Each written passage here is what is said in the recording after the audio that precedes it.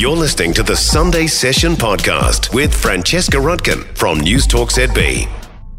This week I found myself shocked, angry and saddened by what I read in the news. You'd think as you got older, with all that we've been exposed to, that there's not much left to shock us with. But in a way, I'm glad I can still be taken aback. It is a sign I'm still an optimist. Think the best of people and haven't become totally cynical about humans and the world we live in. But one story this week really hit home, and it reminded me that while most people are good and decent, there are some truly despicable ones out there too. I'm of course talking about the two Christchurch brothers and hospitality workers, Roberto and Danny Jazz. You all know the sordid story by now. They were convicted of almost 70 of the 113 charges they faced at a 6-week trial earlier this year. Their names were released this week after a 5-year name suppression order was lifted. So the siblings are facing up to 20 years in prison. Sentencing will be held in July for charges of rape, sexual violation, indecent assault, stupefying, disabling, making intimate recordings of women without their knowledge or consent, and supplying illicit drugs. It's enough to make you want to lock your daughters up. Unfortunately, that isn't legal either.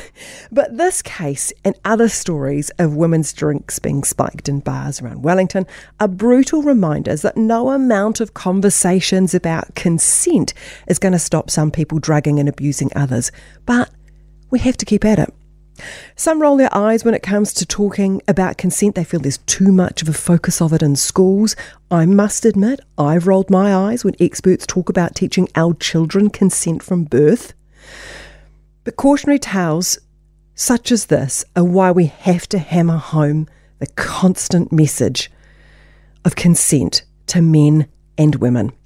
As horrifying as this story has been, I've also found some things to admire, because something good has to come out of a story like this, right? So, bravery rules. Women stood up and they came forward. They put their lives on hold. They went through the arduous and harsh trial process, and we are all better off for what they did. And I really hope they are receiving the support that they need.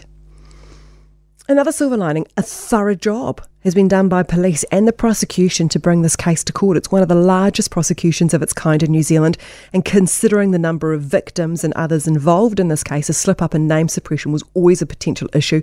Avoiding a mistrial as well as the result will be a relief.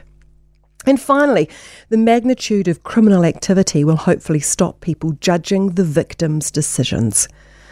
To make a difference, we need to continue the prevention, keep yourself safe messages for women. But equally, we need to amplify the same messages to men around alcohol, drugs, women, and respect. The abuser is always at fault, but realistically, we all need to take some responsibility to stay safe. For more from the Sunday Session with Francesca Rudkin, listen live to News Talk ZB from 9 a.m. Sunday, or follow the podcast on iHeartRadio.